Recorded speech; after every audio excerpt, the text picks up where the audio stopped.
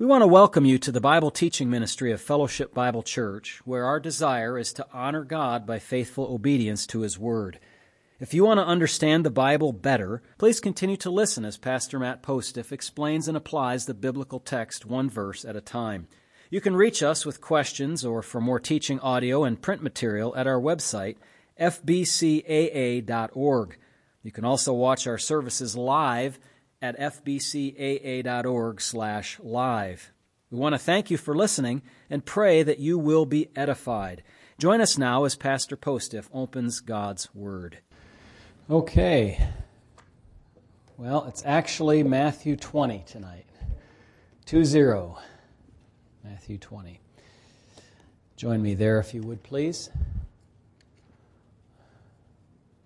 Okay, thank you, Jansen. I got the thumbs up back there. The red light is blinking on the air. Here we are. Maybe we should get one of those. I don't know how we'd hook it up, but some clever engineer around here ought to be able to figure it out. Matthew chapter 20 this evening is where we'll be, the parable of the workers in the vineyard. We did finish, as far as I was concerned, for the present anyway, Matthew 19, speaking about the rich young ruler and how hard it is for a rich person to enter into the kingdom of God. In fact, so hard it's impossible. The chapter closed with a couple of interesting things. One, Peter says that, Lord, we've left everything. What's going to be there for us in the end? And the Lord gives him a promise, basically. And then there's this statement at the end of the chapter in verse 30, but many who are first will be last, and the last first. And we kind of pick up there, wondering what is the meaning of that phrase, the last first and the first will be last. In the context, the Lord made a promise that the disciples would rule over the 12 tribes of Israel. They also will receive much more than they had given up to follow Christ. So anybody who gives up houses or lands or brothers or sisters or fathers or mothers will receive much more in the future, and I think that's certainly in the kingdom, and then for sure in heaven they will. There'll be no, how can I say, nothing left behind here that will not be richly rewarded or not important in your sight after you realize how things really are.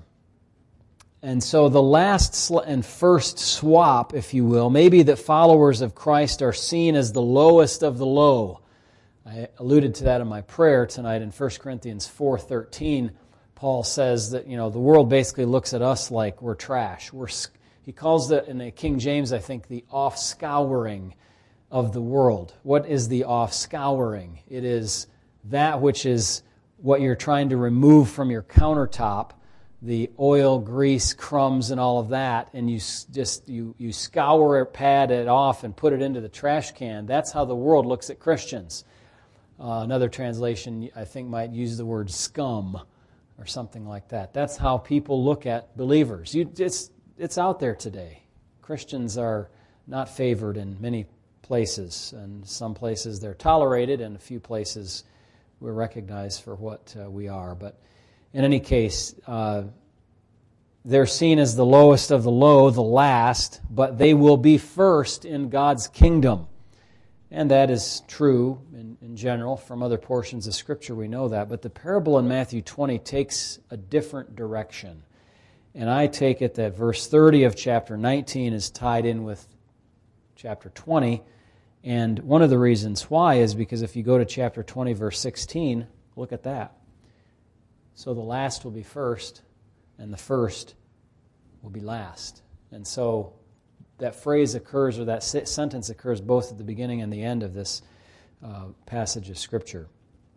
So in terms of those who have labored, here's the difference. Now, in terms of those who have labored long in the Lord's work, the first, and those who have labored only a short time in the Lord's work, the last. No matter how long labor is done, the parable shows that the wages are the same. The wages are the same. So it refers to those who are saved later in life and those who are saved earlier in life, and how their outcomes look similar.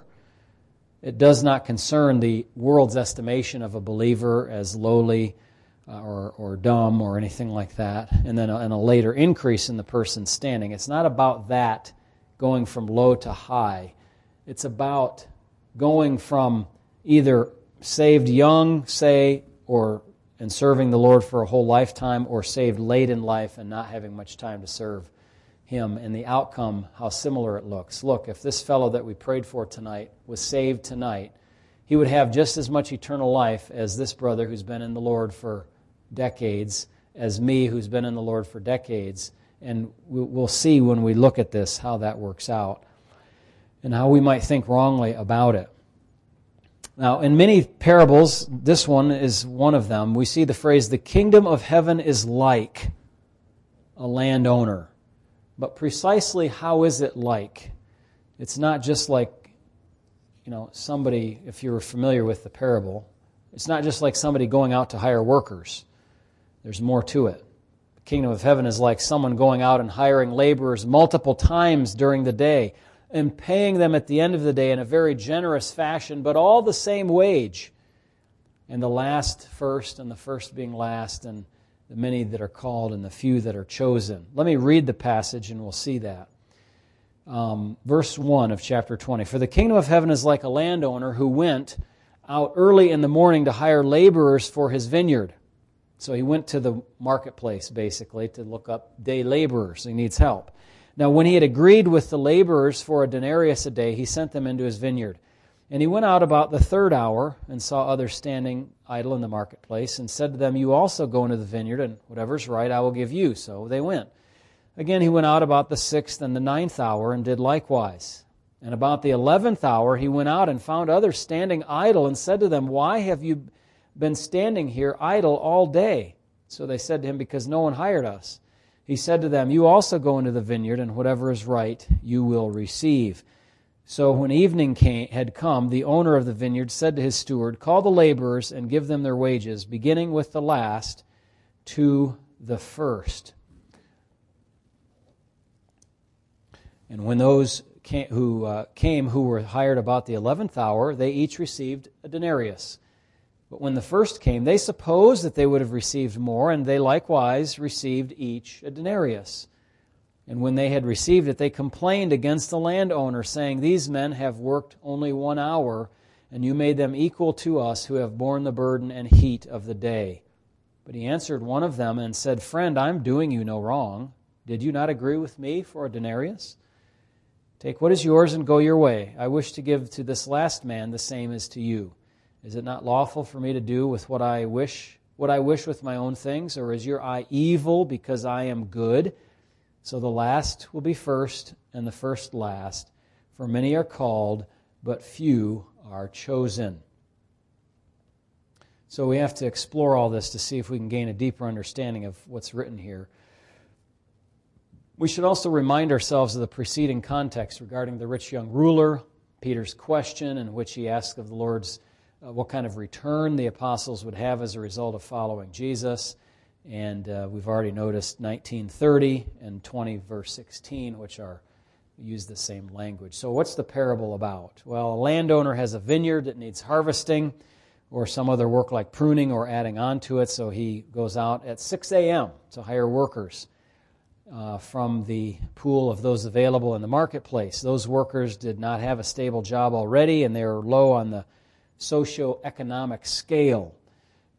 So he set an arrangement with them that he would pay them for a denarius for the day's work. That was a good wage for a day's work. Roman soldiers were paid about that much per day.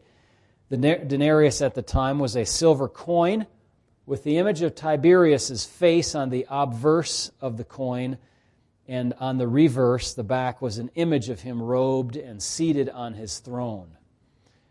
Evidently, after the owner got those men settled into their work, he went back to the marketplace at 9 a.m. and found men who were idle because no one had hired them. Now, I don't think that these men were idle because they were lazy. They were not hired yet, and they looked for work, and they wanted to get work.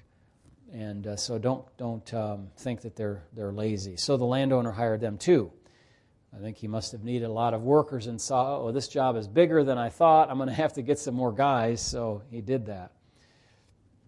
What's interesting is the omission from their conversation. There was no agreed upon wage. Interesting, isn't it, I think? He said to them, "Whatever is right, I will give you." And they trusted him and went to work. This man maybe had a good reputation among day laborers there. They knew that he would pay, for they trusted his word.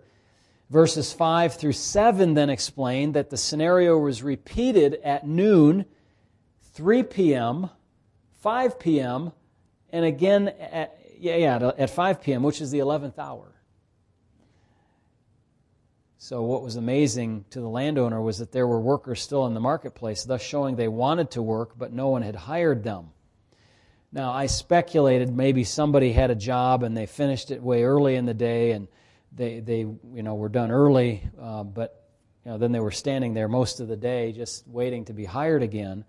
But in any case, nobody hired them, so thus they were waiting. So he hired them as well and pledged them to give them a fair wage.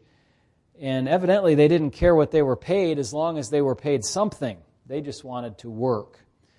So I took the opportunity here to commend to you the value of labor. We call this, and we talked about this, I think, on Sunday morning in the Sunday school class. We call this idea of the work ethic that has in many ways been lost in our land. God gave work to Adam in the garden. It's not a bad thing. It's actually a good thing. People are meant to work. I marvel when I hear people who retire and then a few weeks later they're dead. They didn't have anything more to work for, to live for. Their life was over. Their life's work was done. That doesn't obviously always happen, hopefully not very often, but it's just an ironic kind of thing. It's refreshing to see these men staying in the marketplace, trying to find work all day instead of just going and kicking up their feet under a tree and taking a vacation. The same should be our attitude, not one of sitting around and taking a government welfare check. Christians work at whatever kind of job they can, and they don't complain about it. I also commend the landowner here because the last hires that he made were basically pure charity. He didn't get much labor out of them by the end of the day. He was just helping them out. He wasn't going to get much work out of them, but he wanted to help them and their families.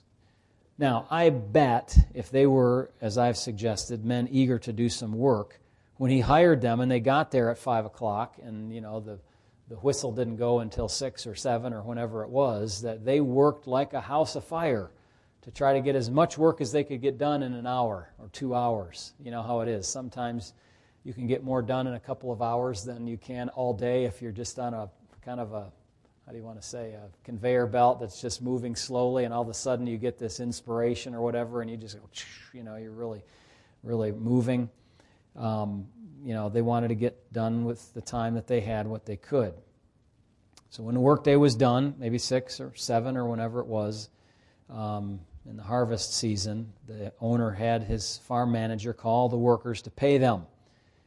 Now notice that when he does this, he's doing it in accordance with the law of Moses and the words of Jesus, which is that workers had to be paid promptly and they were worthy of their wages. You don't hold their wages. You pay them as on a regular basis as you promised them. And for a day laborer, the promise is implicit. You're going to give them the wage at the end of the day so that they can continue on in their work. And there are a number of passages that I cite in the notes. We won't go through all of those, but James talks about this. The wages of the workers that you've withheld, cry out to the Lord of Sabaoth, and He's going to basically get even with all of you rich people who aren't paying your laborers the wage that they are deserving. And I suspect that we could probably draw a little principle out of that today for companies that don't pay their wages fairly. It's interesting that the last ones hired were the first ones to be paid. Now, that's not a very significant point in the big picture, but it sets up a situation where the earlier hired workers can see what the later hired workers get. If the boss didn't want to hear the complaints, what would he have done? He would have paid the first workers first, dismissed them, and then paid the later ones after that. That would have had almost a reverse effect in what the parable shows. That is, what would the workers at the end of the day think? Wow, we were really treated well when they all receive what they're about. We read that they were going to receive. So those who worked starting at 5 p.m. were paid a full day's wage, a full denarius. Although the text does not say that the workers who started at 3, 12, and 9 a.m. received the same, we're led to believe that they did. Also, it could be the case that some who were hired at 9 a.m. worked hard all the rest of the day, even harder than those who were hired at 6. And so the denarius was not all that unexpected for those who started at 9 and worked most of the heat of the day. But those who worked only an hour or a few hours couldn't possibly have done as much work as the earlier ones. The difficulty arose when those who were hired at 6 came to receive their pay. They saw that they had been paid what had been paid out to the others, and their expectations grew as each group was paid. Oh, we're going to get a bonus today, guys. We really worked harder than all these others. But the owner gave them what he agreed to give them, and so they received a denarius also for their work. So now we have the seeds of disgruntlement that have been set in. They became complainers and complained against the owner because they said, "You've made them equal to us who bore the burden and heat of the day." They worked the whole hot day. And they were charging the landowner with being unfair. So he responds to their charge of inequity and unfairness and wrongdoing by saying this: "You agreed with me for the wage. That's what we agreed upon." And that's what they all got. He adds further that he can do what he wants with what is his own. Let's look at that again. Verse 15, "Is it not lawful for me to do what I wish with my own things?" Yes, it is. That's none of their business what he does with his other things that they didn't agree to. Incidentally, this text makes the case for private property rights from the Bible. You notice that? What is his own? He owns those things. He has certain rights over those things. It also shows here that life is not always equitable, is it? It's not always equitable. That's just the way that it is. In fact, this man was not being evil at all. He was being generous. He could have given less pay to the later men and been just as fair and square as could be, but he actually gave them a benevolent bonus for their work. They probably had families with mouths to feed and needed work, and they had tried to get work but could not. He was a gracious man to help them. But these complainers were trying to make him out to be evil. Listen, it was their jealousy that was the sin, not his generosity. But they were trying to make his generosity out to be a sin. Really? Yes, they were. Strange how people can do that. They turned their sin into an accusation against a righteous person. They made the whole situation upside down. Because of their selfishness, they can't see beyond their little box, their little situation. So the master gave the later workers more than they deserved, clearly, and at least measured by the amount of time they worked. But he gave the earliest workers exactly what they deserved and agreed upon for their wages. Now, before we run out of time, I have to give you some lessons from the parable. We come again to verse 16 where it says, "The last will be first and the first last. For many are called, but few are chosen." We can see the obvious jealousy of the first workers and the generosity of the landowner. But if our analysis stops with those moral lessons, we haven't achieved the fullness of understanding of what Jesus intended to convey. He intended to convey a truth about the kingdom of heaven, entry into which is synonymous with salvation. Okay, are you with me? If you're a moralistic preaching church, you'll say, look at this, generosity, don't complain, don't be selfish, life isn't fair, and you'll leave it at that. That's the principles that you'll grasp out of this text. But the parable started like this: the kingdom of heaven is like. And so we have to try to understand, what does this mean, the kingdom of heaven is like this. So first think about the characters of the parable. The landowner represents God and Christ. The workers represent people who are called by God to be saved and to serve Him. The denarius represents the final reward of eternal life. That's how I take it. The workers were first brought under the care of the landowner, then they labored for him, then they were rewarded by him. Likewise, believers are called by God, serve Him, and then are rewarded for Him at the end of their lives. And they receive the blessing of eternal life as the primary reward about which they labor and to which they look forward. The first lesson that I draw out of this is about the last and the first, switching, if you will, places. It's tied to the story in that no matter how long the workers worked, they received the same reward in the end. So, eternal life, which we all look forward to, is equally bestowed on all Christians alike, no matter how good they were or how long they were saved.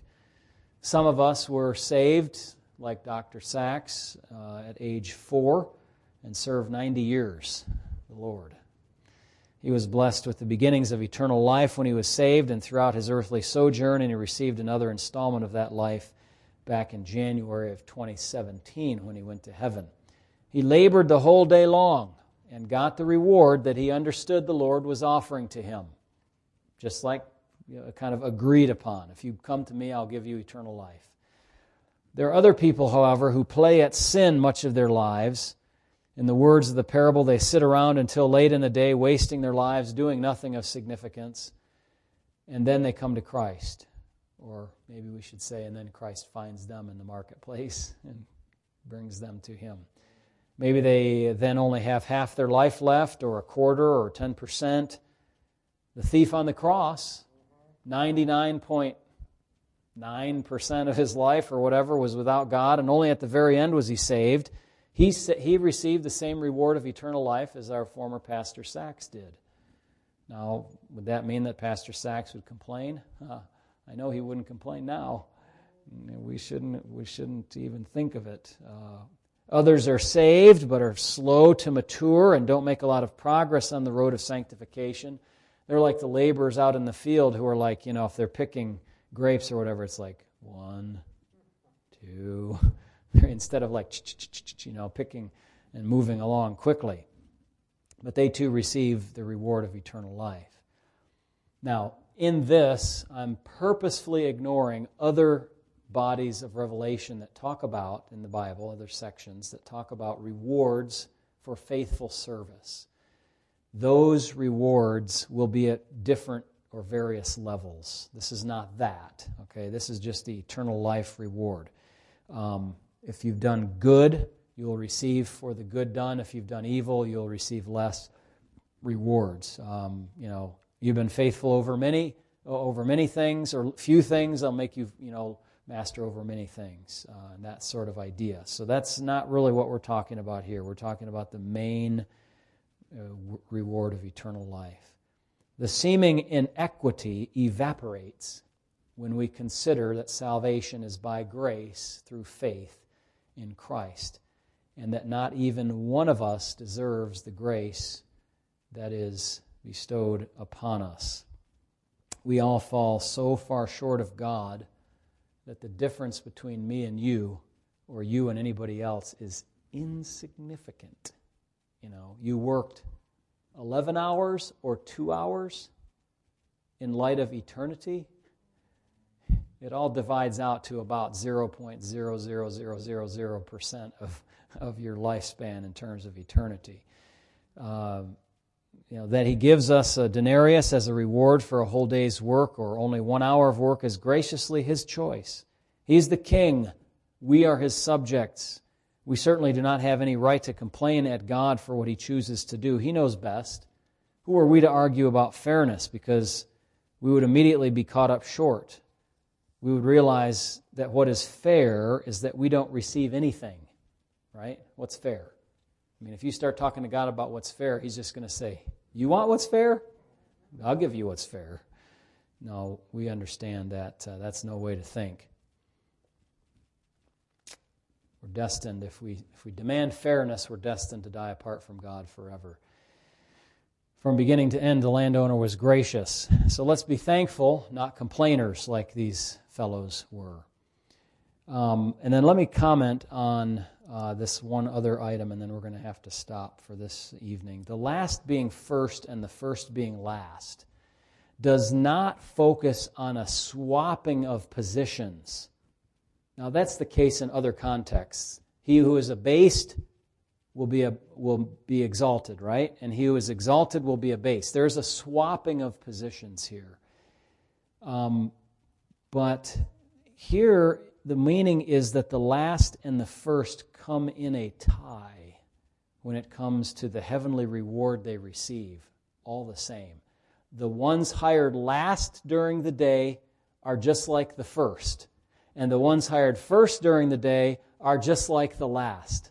So the first are like the last, and the last, the first. You see that? So it's not really a swapping of positions. It's really more of an equality of outcome in this matter of eternal life. Yeah, not equity. That's right. No, we don't have that. And of course, calls for equity today all over the place, right? But that's not the case here. Eternal life given whether you're first or you're last.